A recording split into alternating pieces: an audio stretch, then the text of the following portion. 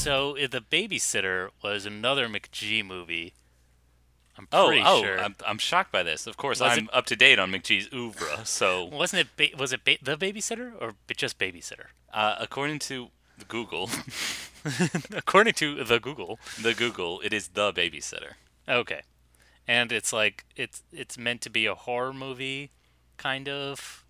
It's Wait, weird because like a the X from Hell kind of thriller, or like who's the horror villain? The babysitter herself, or yeah, the babysitter herself. okay, So I the should whole have said himself too to be inclusive. no. Because again, the whole conceit is the fact that she's like a bombshell 10 out of 10, and Uh, the little prepubescent boy is like, oh, I've got a crush on the babysitter, but she turns out to be some kind of serial killer of some kind. all right. So it's again, the only reason I bring it up is because the new trailer just dropped. Listen to me and my lingo.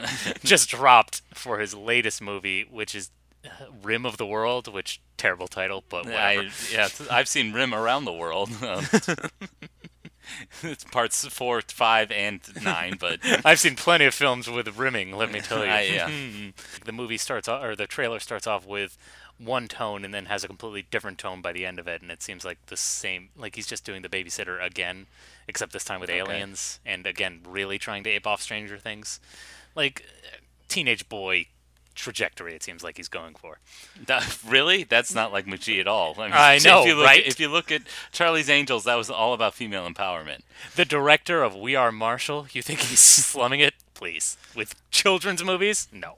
Do you think it's designed for children? First of all, Stranger Things is not designed for children. It's designed for, I'd say, middle-aged weirdos. The fact that children actually like it is a little People strange to me. encroaching 40 with Yeah, neck beards. people, yeah, the latter half baby boomers. I'm just going to call everybody baby boomers if they're stuck in a nostalgia cycle. Yeah. Well, it's funny because it's like I realize it's the same thing. I finally started watching the Venture Brothers because I never understood the appeal of that show, and I started watching it, and now I kind of get it. It's I don't enjoy it. It's not good. It's not a good show, And yet but I you get it continue to watch because it. yeah, I'm gonna at least try to finish out the first season. I'm only like Okay. 4 episodes in, All right. and so obviously the first season is terrible, as all TV shows. The first season's pretty terrible. No, no, no, no. Do not, do not comport to TV shows. I will accept a pilot. Pilots can be terrible, but let's not be so forgiving now that like, oh, just sit Oh. through one whole season, and then it gets good. Okay. But yes, now, like watching it now, I understand the conceit of the TV show when it came out in 2004. Having a TV show on the air that spoofed literally every Marvel property or everything you ever watched from the 60s and 70s. Like, again, it's tailor made, perfectly designed for 40-year-old neckbeards who were like, oh, I remember Justice Friends. I remember Johnny Quest. This is hilarious. And it's not that funny, but it's like, I get it. Like, it probably hits their nostalgia factor just so perfectly. And it probably felt more vital when that show came out because again, it came out in 2004. Yeah, That we had a whole fucking cinematic universe just blowing up the world.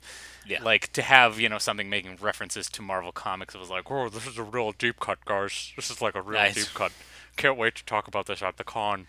Is it animated like Spider-Man circa 1967 or? No, it's like it's honestly like Newgrounds Flash animation quality, especially Okay. these early Ooh. episodes. Yeah, it's pretty rough. All right. It does have some nice kind of like painterly backgrounds to kind of invoke the '60s era ephemera of the time, I suppose. But yeah, the animation's pretty bad. Okay.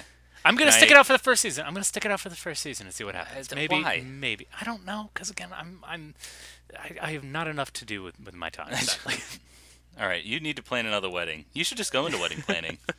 No, you know what it actually Didn't is. you I feel figured it out. alive when you were planning a wedding, John? No, I felt miserable. How dare Okay. you?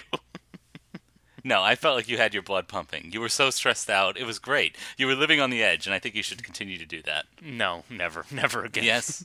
When you're that, I'm not one of when- these people who looks. That's when you're most alive. When you're No, that I close do to not death. thrive on being stressed. No, sir. No how. That's why we do this podcast, Greg. It's a nice leisurely activity. Ah, So yes, simple, easy listening from you, your friends at the Aspiring Snobs. yes. So you claim. Hmm. However, now if I could bring the mood down, Oh, this episode is going to be a little bit heavier because we are honoring the memory of the late John Singleton, Hollywood veteran, and we're going to look at his directorial debut, his cri de coeur, as it were. mm-hmm. And that movie is, of course, his 1991 debut, Boys in the Hood. Woke up quick at about noon, just thought that I had to be in Compton soon. I gotta get drunk before the day begins, before my mother starts bitching about my friends. About to go and damn near went blind. Young niggas at the pad throwing up gang signs. Ran in the house and grabbed my clip with the Mac 10 on the side of my hip. Bailed outside and pointed my weapon. Just as I thought, the fools kept stepping. Jumped in the foe, hit the juice on my ride. I got front and back and side to side. Then I let the Alpine play. Bumping new shit by NWA. It was gangster at the top of the list. Then I played my old shit, it went something like this. Cruising down the street in my 6'4". I do have to mention, though, that we are probably the most qualified people to be talking about this movie. It seems only fair. Yeah, that two white guys from the northern suburbs of Boston talk about a movie trying to capture life in South Central Los Angeles. If you've read the first 4 volumes of my John Singleton biography, you'd know that you and I are completionists. And yeah, it's a pity, but also it's kind of apt that sadly we tend not to catch up on these works until the writer eventually dies. So on the one hand, I do feel guilty about that. I added to just a big helping of white guilt as well. So there's also that. Well, I want to bring that up because, well, let's first get into John Singleton. Sadly, he passed away a few weeks ago now from a stroke at the age of 51. Again, way too early, hugely tragic. And he basically staked his reputation on first having this huge debut. His road was first paved by Spike Lee in the success of Do the Right Thing. He was given this opportunity and he made the most of it. He directed a hit that also got him nominated. First African American to be nominated for Best Director, and the youngest at the age of 24. I was still eating my boogers at age 24, so all credit to him. In the years since, he directed a few other kind of dramas throughout the 90s, but then became like a Hollywood veteran. Too Fast, Too Furious was one of his movies. Did TV shows like American Crime Story, The People vs. O.J. Simpson. Did an episode of that. So he had this kind of reputation as a Hollywood veteran after that. But this is what I think people really, when they think of John Singleton, I think they really think of Boys in the Hood, a movie that you and I had never seen before. Yes, and I think also part of the reason why it's his most remembered film is it does feel the most autobiographical. Yes, because it's a movie that takes place in South Central Los Angeles and takes place over years. Kind of, there's a big time jump in the middle of it, but it does try to capture kind of an intergenerational story. Or I don't know if the movie had its kind of grand sights like that, but it ultimately feels like that's where the story ends up. Yeah, I think it was trying to tell maybe like 2 different eras that came first to John Singleton's life, because he came out of film school and was given this huge opportunity to direct a Hollywood movie. And so, yeah, I believe he based on his experiences growing up in Los Angeles. It starts when Los Angeles was basically the capital of the world, 1984, the host of the Olympics and kind of the cultural center of the universe at that point. And so we follow 3 different boys. There's Trey, who was taken out of his kind of South Los Angeles neighborhood and brought into this different one that I believe is around Inglewood. They don't really specify, but I believe that's where the rest of the story takes place. And his 2 friends, they are Doughboy, who's later played by Ice Cube, and Ricky. And so first we kind of track, for the first 30 minutes or so, we kind of track these boys, just hanging out in 1984. There's a bit of an act break. It feels sort of like a play in that way. There's a big kind of inciting act that launches us into 1991, 7 years later. And it's important to note that Ricky and Doughboy are actually brothers. And they kind of have a strong kind of double act going. They're technically half brothers, and it's interesting to kind of watch their progression as the film kind of goes on. Ricky eventually aspires to go to college. He's going to get there probably on a football scholarship, but he has aspirations and ambitions to get out of the neighborhood and kind of make something out of himself, as opposed to Doughboy, who enjoys sitting on the porch and drinking 40s all day. Yeah, well, he runs afoul of the law at one point, and that's kind of his career track. And I do want to give the movie credit because these characters don't feel stereotypical. I know maybe if we describe like, oh, an inner city kid, he's not great at school, but he has this great opportunity to earn a scholarship as an athlete. That may feel like cliche, yet the texture of the movie, it feels very an individualized story. It feels unique in that way. Same with Trey and his parents' relationship. His parents aren't married, but they do have this accommodation where they'll allow Trey's father, whose name is Furious, he's played by Lawrence Fishburne, to raise him while she's in graduate school. So that also feels like a good individual touch rather than something like archetypical. I'm kind of sick of movies that are trying to graft stories like Oedipus or Heart of Darkness or something to kind of a contemporary setting, because it feels like impersonal and like you're trying to graft the weight and importance of this great literary work onto a contemporary story. And instead it feels much more autobiographical and much more unique in that way. Well, again, and also I think he does, with Trey in particular, he does kind of avoid those pitfalls. He doesn't make it, even though the setting in and of itself is sadly kind of, it feels very typical of the African-American experience. His parents clearly aren't stereotypical depiction. The mom is working, hence why she can't really raise him. She kind of shoves him off to the father because she wants to finish school. She can't handle his kind of outbursts and his behavioral problems at school. And the father, played by Lawrence Fishburne, is trying to raise an upstanding young man. And he's obviously financially pretty successful. I think he is an accountant by trade. He's like a CPA, correct? Yeah, maybe not a CPA, but like running a mortgage firm or something. And he's not a disciplinarian, but he does instill some commitment to work that maybe the other boys in the neighborhood don't have. Like literally when his mom drops him off, he orders him to start raking leaves. And also like imparts these little lessons about gentrification and things like that. And so that's the other thing I want to get into, is kind of the socio-political message of the movie, such as there is. Yeah, which I'm totally unqualified to talk about that. Yeah. But this is kind of, I think, the biggest sticking point of the movie, which is it's laser focused on black crime specifically. It's got this, it gives me this kind of queasy Bill Cosby moralization quality to it at times, which, I don't know, didn't really sit well with me. Yeah, it starts with an epigraph basically stating that I believe 1 in 20 black men will be murdered in their lifetime in America. Again, haunting statistic. It follows that up with most of it will be at the hands of another black man. And so I think it wants to say, like, okay, we're going to fight a war, but we're going to do it on our side. We're going to say we're going to have the black people to kind of pick ourselves up by our bootstraps. However, this is and maybe we can lay it at the feet of a young John Singleton, who's only 24 years old at the time. Again, I was still eating paste and peeing my pants at that age. I can't imagine trying to write, this big grand socio-political message. But I think it's trying to identify maybe what's easiest and just say, like, hey, neighborhood, let's get together. Let's not kill each other.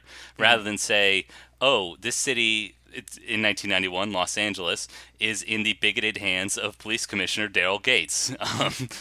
Why can't people move out of their neighborhoods? Like, because they keep getting denied for loans because of the color of their skin, which still happens today in 2019. Also, another big sticking point is maybe like, well, why? Because this is also at the height of the warfare between the Blood and the Crips. Like, well, why is that? And like, why is this war? It's not just personal animus. It's also because they're controlling territory and their whole economic livelihood is based on, fear and intimidation. It's not just these petty grudges. So I think maybe a young John Singleton couldn't really grasp that into a story, especially if he's one telling this kind of small and personal between these three characters. Exactly. And what's also very telling about the story is that there's no white characters whatsoever, except for maybe one cop. But he's not the cop who gets the most lines. No. Yeah. There's another cop in particular, played by an African American, and I think maybe the thought process was, if this were played by a white man, he would be a monster. It would be completely unnuanced. Yeah. Whereas, so they cast this cop in this role to basically be what you assume a stereotypical racist cop would be, except he's also black. And it's so jarring and kind of bizarre. Yeah, I didn't know what exactly he was tracking, because when you say racist, he does you utter the N-word to other black people that he's assailing. And even admits, like, this is why he became a cop. So he could, like, punish people. Like, he gets off on this. He enjoys this. Yeah, and I don't know if that was maybe like a studio note, because one of the, I won't say influences, but one of the impetuses for making this movie was the 1988 film Colors, starring Sean Penn, about two LA cops on the beat. And I won't say it tells like a sanitized story, but yeah, it's one in which like the cops are the heroes, even though at this time, and maybe still today, the LAPD is still a white supremacist force, basically asserting its will over the African American community. Oh, not Mark Furman. He's such a nice guy. Exactly. He's just misunderstood. He probably said those things in jest. Yeah, it's clearly. He's worried about our cultural civilization. There you go. That's what he's worried about. Yeah, that's what he's worried about when he caves a young black kid's head in. Oh. We got a call of a burglary here? Yeah, that was about an hour ago. Whoa. We didn't ask you that. Yeah, well, I told you. Besides, I don't like having my son out here in the cold. Just tell me what happened, sir. Well, somebody broke into the house. I fired at him with my piece, and he ran away. So you didn't get him? Well, if I got him, he'd be laid out here in front of you, right? Is there anything missing? No. Good. No need to make out a report. 12 at 65. We've got a 415 on Florence between Vermont and Normandy. You know, it's too bad you didn't get him. Be one less out here in the streets we have to worry about.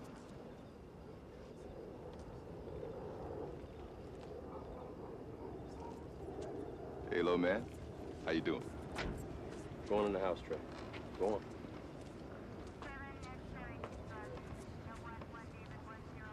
Something wrong? Something wrong? Yeah. It's just too bad you don't know what it is. Brother. Anyway, jokes aside, I'm glad you brought that up, because that's what I was trying to find. The drama's very loose.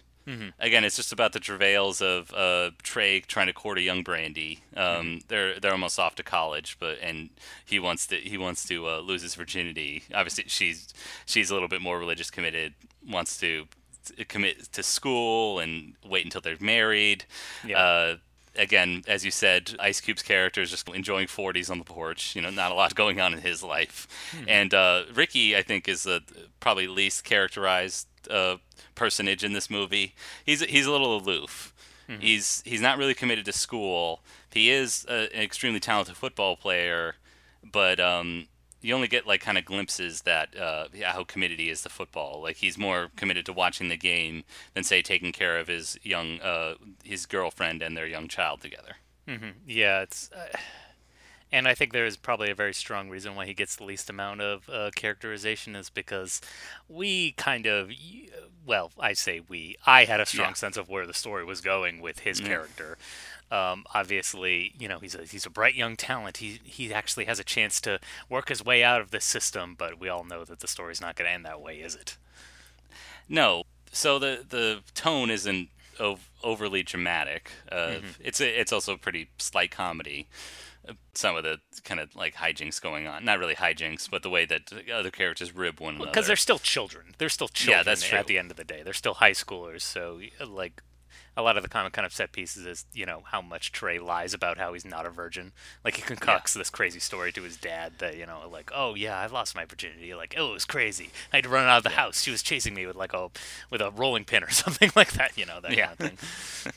Yeah, the tone is much like Stand By Me, which was a big influence on this movie, almost to the extent that there's a literal shot. Instead of four boys walking along the train tracks in Maine, it's them walking along the train tracks in Compton. So, and again, it doesn't take them a whole movie to find a dead body. It's literally lying right there in a field. And so, yeah, you're right. The tone of it's kind of hews similarly to Stand By Me, but as you said, the story can only end one way, and it's not happily.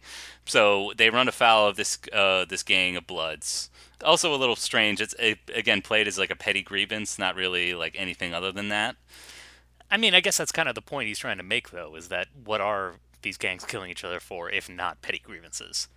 Yeah. Well, I mean, there are possibilities in terms of like I guess if if they're we- running criminal yes. enterprises. It doesn't go into detail like the way that Goodfellas does in terms of how organized crime operates or these gangs operate, but yes, it's played as a petty grievance, and unfortunately, a young Ricky who's just taken his SAT, he's got his whole future ahead of him, unfortunately gets associated with this gang and gets gunned down.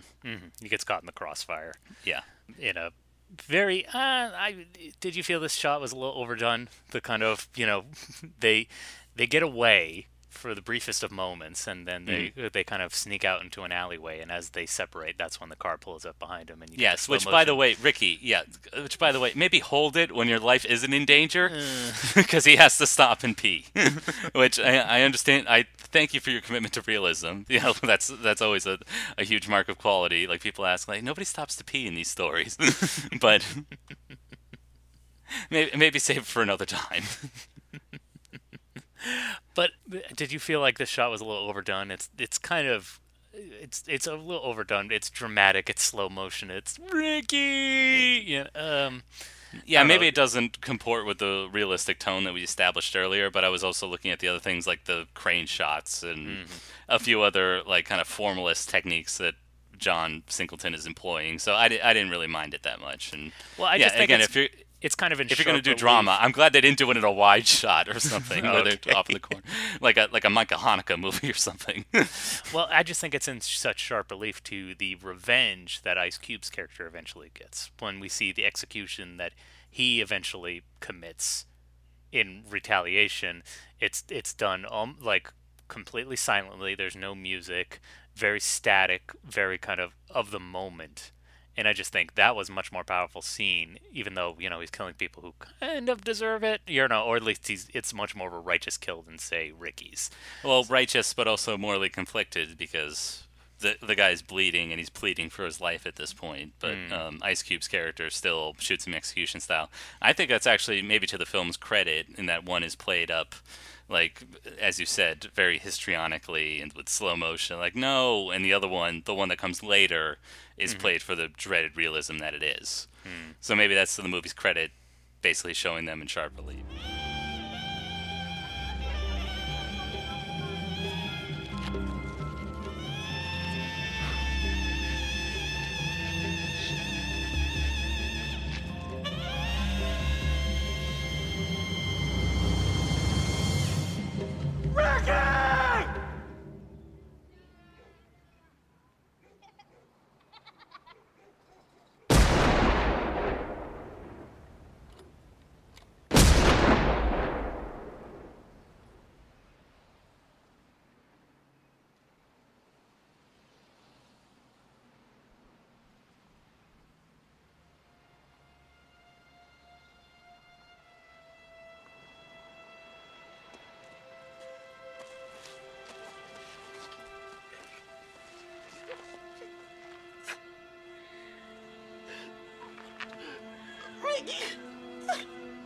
I mean, I do admit though that the death of Ricky does have kind of one of the one of my favorite completely realistic moments, which is they drag the kind of bloodied body home, and his mom is like, "What are you guys yelling about?" And then she kind of realizes the horror of what's actually happening. Yeah, I wasn't sure about that moment because that character is so aloof and dismissive. I mean, it's played as if she's a drug addict or this kind of Well, not woman the of most evening. drug-addled mom in the movie. Yeah. If we talk about stereotypes, there is one character in particular that kind of bothered me, and that's the crackhead mom, who lives Yeah, just she's a their few doors neighbor. down, and Yeah. it's kind of the neighborhood's responsibility to make sure her kids don't wander into the street because she's so just gone that her, the kids who somehow she still has, custody over are just kind of Yes. like wandering out into the street of their own volition. Yeah, and every word literally out of her mouth is, "You got any rocks? You got any I'll crack? suck your dick. Yeah, It's a bit much. not the most nuanced portrait. Yeah. But here, it's where kind of the story comes full circle. Again, the story is a bit meandering. It's not like a tight screenplay or anything. But the arcs that we're basically tracing is Trey to kind of control his anger. Because as we saw when he's only 10 years old in class, he does have a bit of a temper when it comes to his other classmates. And when faced with the choice to avenge his friend Ricky, he's got to learn to kind of control that impulse. Well, it also brings it full circle with what his dad has been trying to teach him his whole life. Yeah. Because as soon as Ricky's gone, the first thing Trey does is run home and steal his dad's gun, who we saw, him use it earlier in the movie. Yeah. There's Chekhov's gun again. Oh, it's so shiny and new. And again, his father very calmly kind of reminds him, like, what did I teach you? What did I teach you about being a... Like, again, trying to impart that lesson to him is like, is this really going to solve the issue? Like, try to be level-headed about this. And you're right, it does tie back into his anger, but I thought it was kind of a nice moment between him and his dad about, like, how can we make the future better for ourselves? Yeah. There is a little addendum to that scene because his dad does convince him, like, give up the gun. Mm-hmm. Slight bait and switch. He still goes off with Doughboy and his other two cohorts to enact revenge, but does, like, literally pull himself out of the car and says, Exactly. Stop, I'm not going to do it. So Yeah, still makes that it's like choice. Absence of his father's presence. So yeah. So there's that. And then there's what turned out to be my favorite scene in the movie after Doughboy does enact his revenge. Again, very chilling. He wanders over, and this was completely unexpected out of Ice Cube. I haven't seen barely any of his movies, but I know he just kind of has this fun, tough guy persona.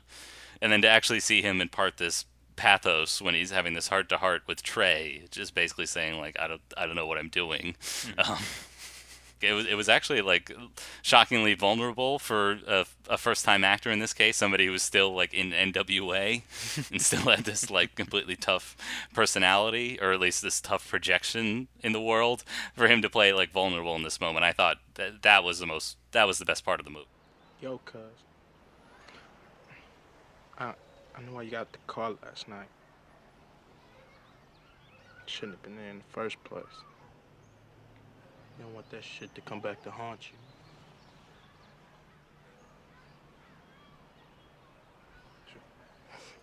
Ain't been up this early in a long time.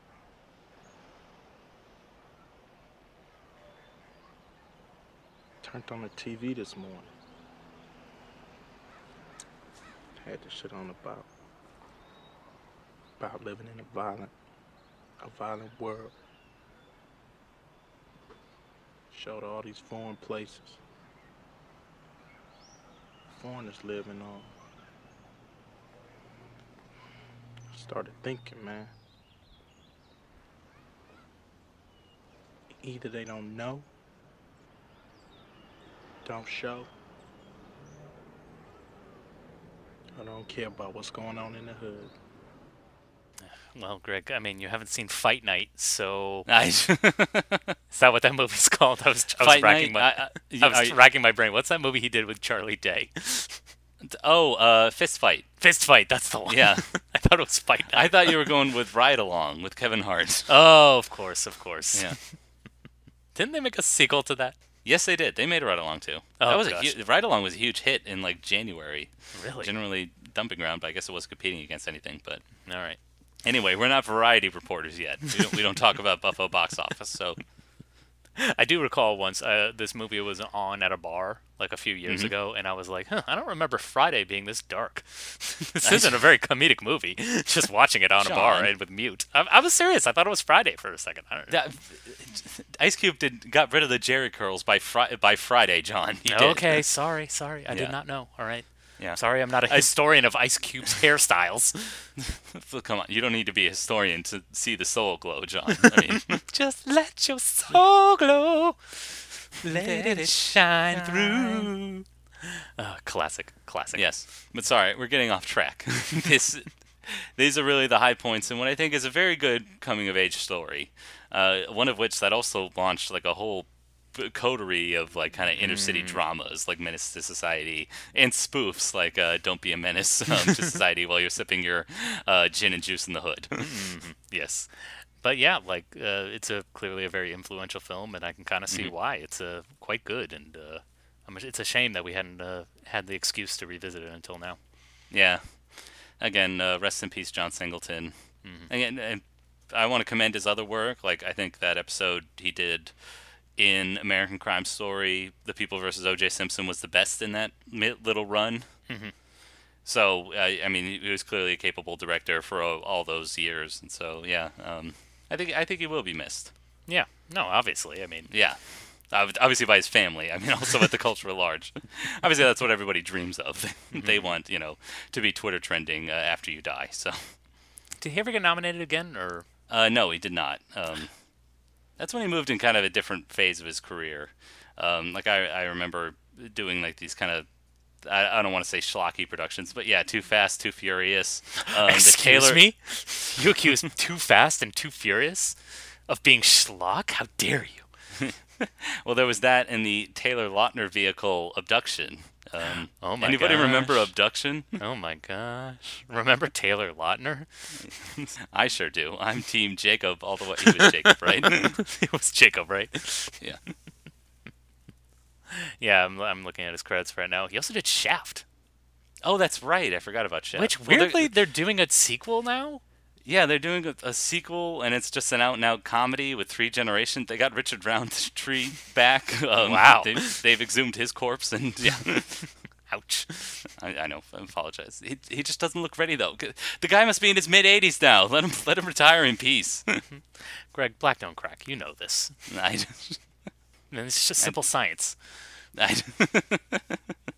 I'm with Bill Burr on this one because they know how to moisturize. That is very true. Which us whites have not gotten to. No, we have not figured that out yet. It's just so much work. I know. It's work, and my metabolism is already dead. So what am I really preserving, huh? Not a lot of marketing around this new Shaft movie. I'm kind of surprised. Are they just dumping it?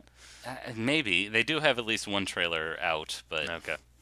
yeah, I think it is just we need a Q2 summer product from Warner Brothers. Or, Okay. Bummer. yeah, I mean, as long as Samuel L. Jackson's still getting work. John, he doesn't need to worry about that. Again, most successful commercial actor of all time. I don't know. I hope he can take a break or just retire in grace. Obviously, I don't think that's in his nature. I just think he just hustles all the time, and that's why true. he's in still in little independent movies like Unicorn Store or. Oh, he was Yeah, doing again. that as a favor for Brie Larson. Favor? Was it a favor or did I they mean, have the same agent obviously- or something? He likes working with her, clearly. Like they would. Yeah. I think that he probably had a good time on set for Marvelous Mrs. Captain Marvel. But Yeah. I can see him being her being like, look, I've got this little independent movie I'm trying to do. I need a bigger star attached to it. Do you mind? You get to play like a Willy Wonka type. I can totally see that conversation Well, happening. they shot Unicorn Store before they shot Captain Marvel. Oh, really?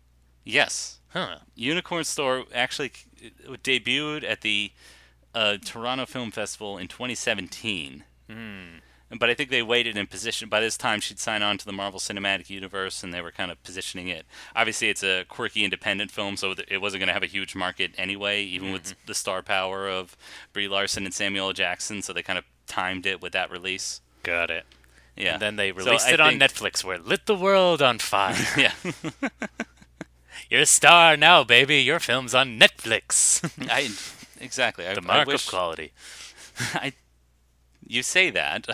I also think... I mean, that's There where is all some- McGee's movies are now. Yeah. I do think there's some implicit bias in that, because we're talking about the director of This Is War here. I mean, obviously, every movie that McGee comes out with is an event. Okay, fair point. But instead, I only see one trailer on YouTube, and then that's it. So little fanfare, and maybe that has something to do with the relationships. I don't see it coming soon on IMDb. That's because IMDb is owned by Amazon, who has a stake in another video streaming service that doesn't even want to acknowledge what Netflix is doing. So Fair point. All right. Yeah. All right. I mean, you're more in the biz than I am. Yes, yes. You're in I'm- LA after all. I'm in Yes, lowly San Diego. I'm playing 12-dimensional chess. I'm that gif of all the equations and numbers floating around my head. Okay, got it. Well, Greg, speaking Yes. of LA, you're in LA. I'm in San Diego. What can we recommend that's adjacent to our current cities? Well, thankfully, we reserve time at the end of every episode for just such a thing. We call it John and Greg Recommends. Hoo-ah! Spotlight. It's time, Robbie. It's time. Please do a sound drop. Yeah. Scent of a woman in there. You know I will. No, John, I clearly said hoo-wah, not hoorah. Oh. Ooh. Is that what he's really saying, Greg? I haven't seen such a woman Yeah, so that's long. the Marine thing. I am about as far as from a Marine as you can imagine, so I do not say hoorah. Okay, fair point. Yeah.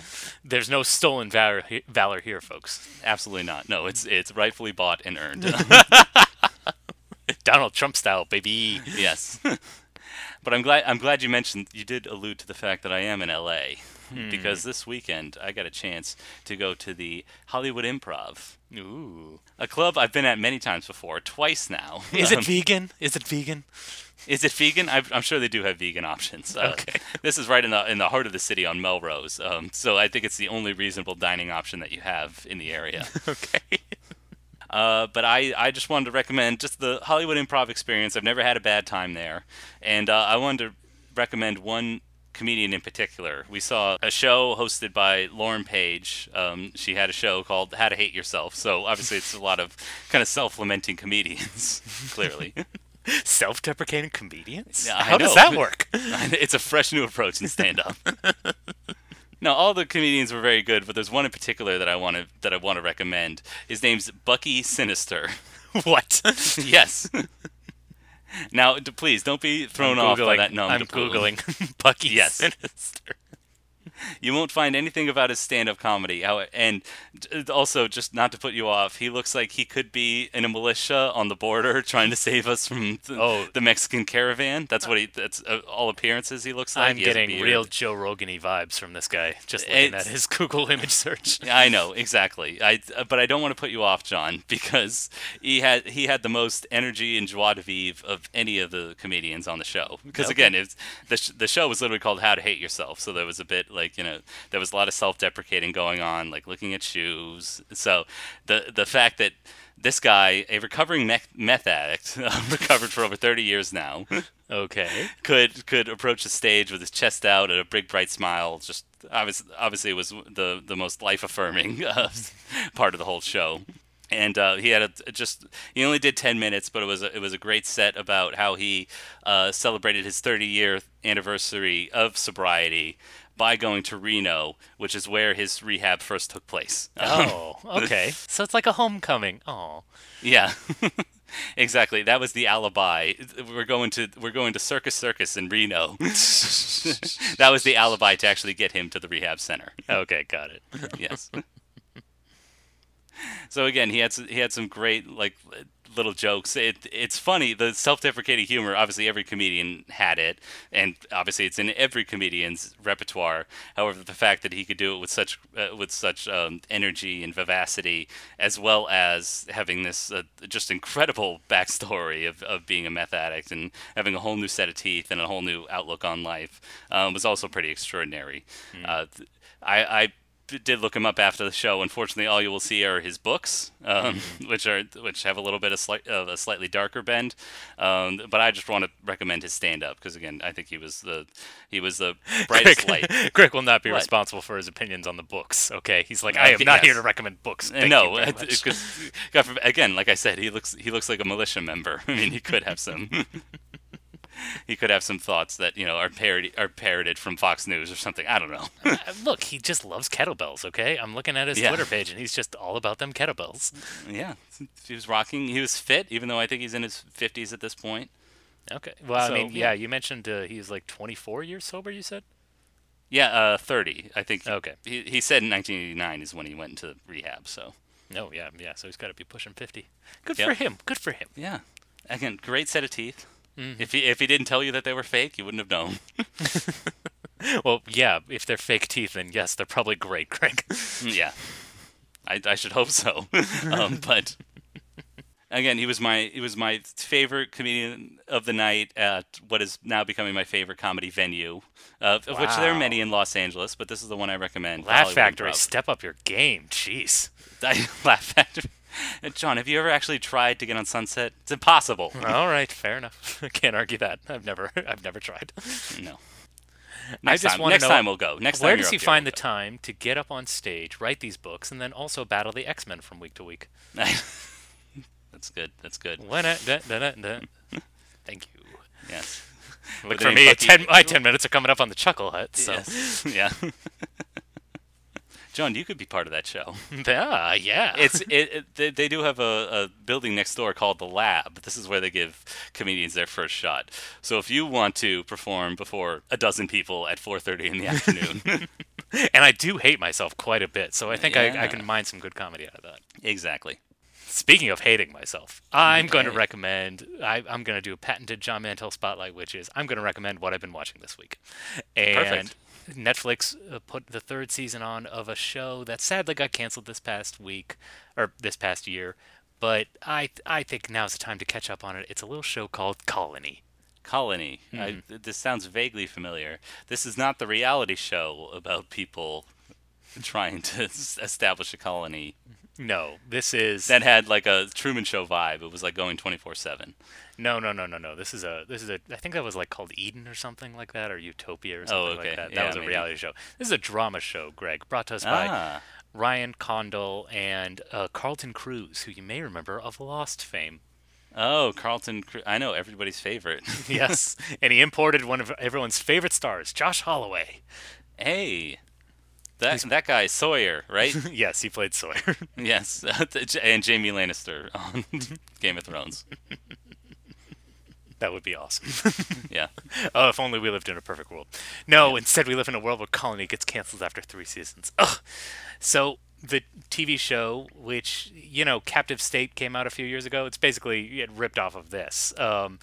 Colony is a show about an alien invasion. So these aliens who are unseen throughout the series, they come down, they build walls around cities, Los Angeles in particular. Ooh, how topical. And they basically form these colonies, these kind of authoritarian regimes. And what the aliens want is kind of slowly pieced out. Again, it's very Lostian. What are the mysteries? And ultimately, the villain turns out to be paranoia and your fear of your fellow man. Who can be trusted? Wait, are you saying that the world's greatest threat was man? It wasn't an alien, but man itself? Well, so the conceit of the show turns out, or the drama is mined from the fact that who's on the alien side and who isn't.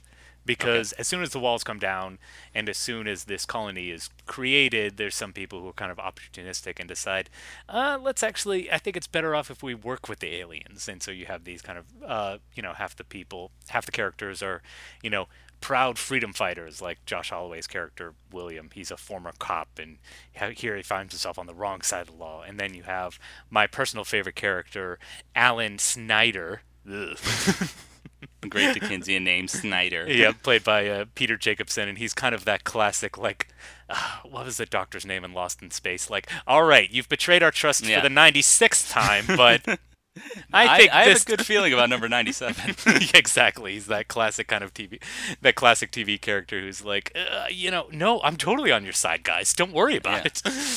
You need me for now. Yeah, he was a higher up kind of government official in the colony. Clearly worked his way up by being a complete sycophant.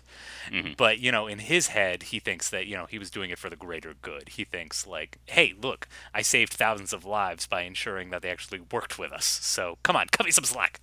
And at any slightest provocation, we'll sell out our heroes whenever he can. So. It's a fun show. Obviously, I loved Lost, so I think that's probably why I get really invested in this one. I think Is it serialized like Lost? Like, Oh, do you have to absolutely. invest Are yourself you in the kidding? whole season? Okay. Greg, come on. I- It's the 21st century. We're in peak TV. What do you think? I don't know. I think the best series, like Mad Men and Game of Thrones, can still make a compelling hour of TV versus just having you to wait until episode 9 or 10 for stuff to finally pay off. I mean, as long as the drama doesn't get too heightened that it becomes ridiculous. I mean, this is a sci-fi show. I mean, they're battling aliens for crying out loud. So yes, I think actually one of my least favorite conceits of the show is yes, they do keep the aliens hidden, and their only presence is felt through like robotic drones and things like that. Because it makes the special effects look chintzy, but also again, it's like. It feels too much like it's going for the mystery box. Like, what is the nature of the aliens? Up until the point I thought by, like, the second season, it's like, oh, they're clearly humans, right? They're just, far advanced or in the future, right? They have to look like us. Like, come on, because no one would believe it if it were, like, alien grays, like, tiny little 3-foot men, right? Come on. This is ridiculous.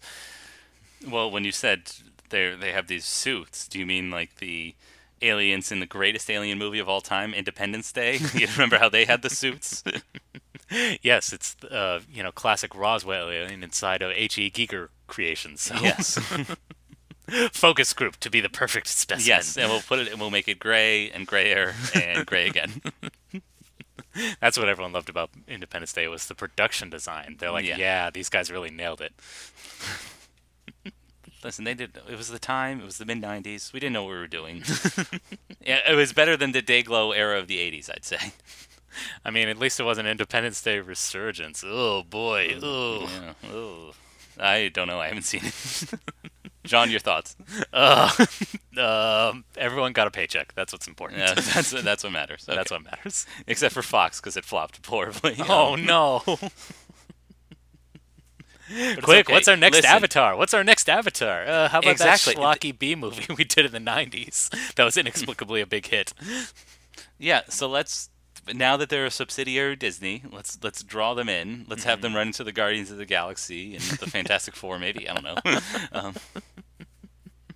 Would that even make a good Easter egg? I'm trying to imagine No, the because people problem is- don't care. Yeah, like people will be like, "Oh, that's Captain America's shield from issue 4 of the Civil War saga." Or No, something. see, but They that's care. the kind of shit people care about. I'm saying if Exactly. they put, like, Nobody would care if you slipped an Easter egg from an Independence Day alien. No, of course, because it would blend too much in the background. It would have no characteristics. Yes, it might be a headline. Yeah, that's true. It would also be a headline on the AV Club that nobody would click. That's true. I mean, heck, they just came out with a new Spider-Man trailer, and someone spotted an Easter egg. It was a sign for a wrestling match, and it's literally behind Happy Hogan, behind like 3 chairs, and they spotted it, and they noticed that the names on it are the wrestlers that Spider-Man fought in the comics when he earned like his money before he became a Yeah. hero. Like, they noticed that the sign, like, who are these insane people? I don't know. I The don't same understand. eagle eyes who notice a Starbucks cup in Game of Thrones in a drunken reverie on Game of Thrones. Which don't know. I completely understand, because again, they're trying Yes. to keep such a tight lid on spoilers. They probably had the least amount of eyes on that episode possible. So I completely Exactly. understand. And it's a pity, because that is like the easiest thing you can erase out with special effects. Like, heck, I could erase that with Premiere if I wanted to. I know. That's what I was wondering. Like, did they even bother, or did they run out of money, or thinking, God, I hope nobody notices this? Yes, Greg, I bet that's it. Game of Thrones ran out of money. They're like, oh man, get the puppets out. It's possible. John. We gotta It's puppet possible. these. We gotta ADR these dragons. I'm saying it's possible. I don't care how many eyeballs are on it. Listen, most of the eyeballs watching Game of Thrones are not HBO subscribers. All right, This how is else are they also going to get their dough? This is also true. I just love that they all had a sense of humor about it. Did you read the press release from HBO? No. They admitted What'd that they say? they admitted that yes, the coffee cup on the desk or on the table was a mistake. She actually ordered an herbal tea and not a latte. That's great. That's the kind of brand joke I will support. Yes. Everyone had a good laugh about it. The clever cease and desist letters from Netflix on the Stranger Things pop-up bar I will not condone, but No. that one's fine. Hey, they dropped that suit, so it's fine. It's fine. Stranger Okay. Things can continue apace. Yeah. Well, John, speaking of things continuing apace and current events, we have not been kicked off Facebook. We are allowed to continue to spread our far-right views. Excellent. Perfect. Because I have so many thoughts Yes, about the gay aliens who are coming after our children and our babies. Yeah. You can find them facebook.com/aspiring snobs, also on twitter.com, aspiring snobs, all one word. Yes. Greg runs our Twitter account, and he does just a bang-up job. Thank you. Yes. I don't know. I mean, 15 followers can't be wrong, huh? Look, there's no bots in that group, though. You got to admit. No Absolutely, bots. that's true. No That's all bots. genuine likes. That's all genuine likes. Yes, all 3 of them. Ouch. Greg, come on. I know. Sorry, I'm being deprecating. I'm auditioning to be on How to Hate Yourself. In the lab on Saturday nights at the Hollywood Improv. Got it. But yes, please give us a like on those pages. Also, we're on every podcast service that you can think of. Apple Podcasts, Stitcher, Acast, Player FM. Actually, we've been kicked off of Acast. I don't know what happened. We got kicked off of Acast. I was checking our links. Okay. And for some reason, we're not there anymore. So I'll need to fix that. I'll need to remedy that. But yes, we're all on the big ones. The big ones. Yes, the biggins. So now that we've given you a solid hour of entertainment, I think. I mean, I enjoyed it. Yeah. Why don't you do a favor for us? Go ahead, click that review button. Give us 5 stars. If it's 4 stars, forget it. We don't want it. 5 stars is what we're asking for. Say, hey, these guys are great. And then more people will find us, and we'll have a bigger community of Aspiring Snobs fans. And we can open up a dialogue about this. Yep, and it'll save me from the embarrassment of me being the first one to rate and review us, where I'm like, these guys are funny. You didn't do that, did you? No, of course not. Yeah, I don't think you even could. If I did, it would make great material for my 10 minutes on the I Hate Myself hour. That's true. It's even funnier because Amazon wouldn't allow you to review the book of a family member, so this is also true. But yes, please rate and review us and help others find Aspiring Snobs, the podcast, because every rate and review you leave brings more attention towards us. It's a self-fulfilling prophecy. It's a continuous loop. So please help us help you. And we also watched the movie Boys in the Hood, based on the tragic passing of John Singleton. Mm-hmm. However, we do take recommendations, so if you have one, go ahead, send it out in the social media world, or email us at aspiringsnobs@gmail.com. Yes, send us your questions, your comments. We'll accept them. We'll read them. We'll maybe read them on air if they're nice. Yeah, so I'll read the bad ones on air. I'll read the bad ones on air and then give out your email address so that you can be harassed. Yeah, let's dox all the negative comments. Yeah, this is our absolutely. safe space. Exactly. So fair warning there if you do have negative comments. Well, Greg, we've been watching a lot of classic movies recently, and I feel like we're long overdue for a little R&R. What do you say? I'm way down for that. I've been spending too much money on YouTube rentals. Instead, I'm going to go to the theater. Yes, I need to start using up my AMC stub membership. So let's all head to the lobby this weekend. And I think there's a mystery afoot, Greg. What?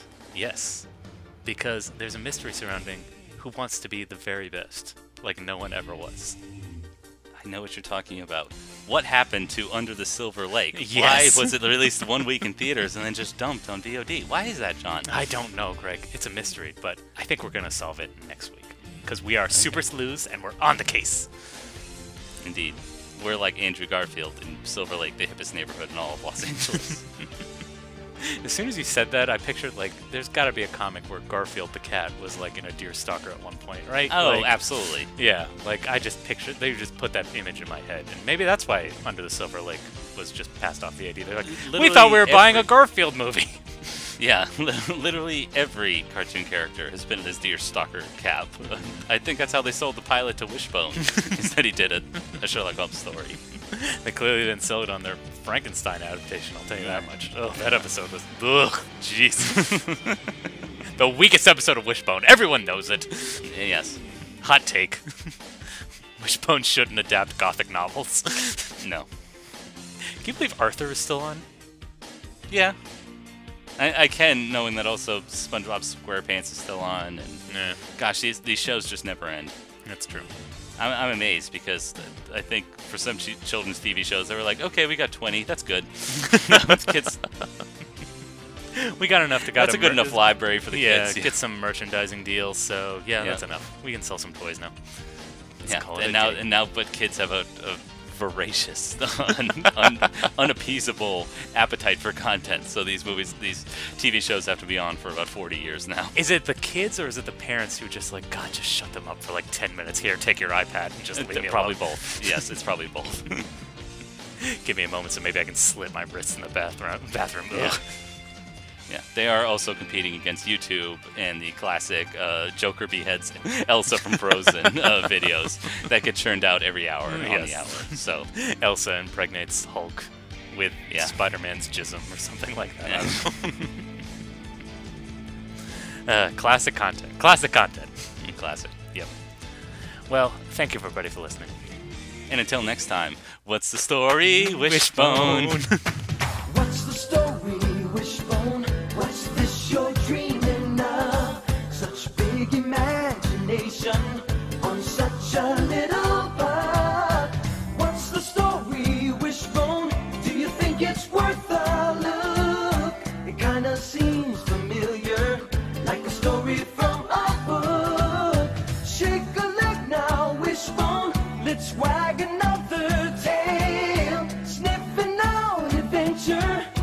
Wishbone on the trail. Come on, Wishbone. What's the story, Wishbone? What's the story, Wishbone?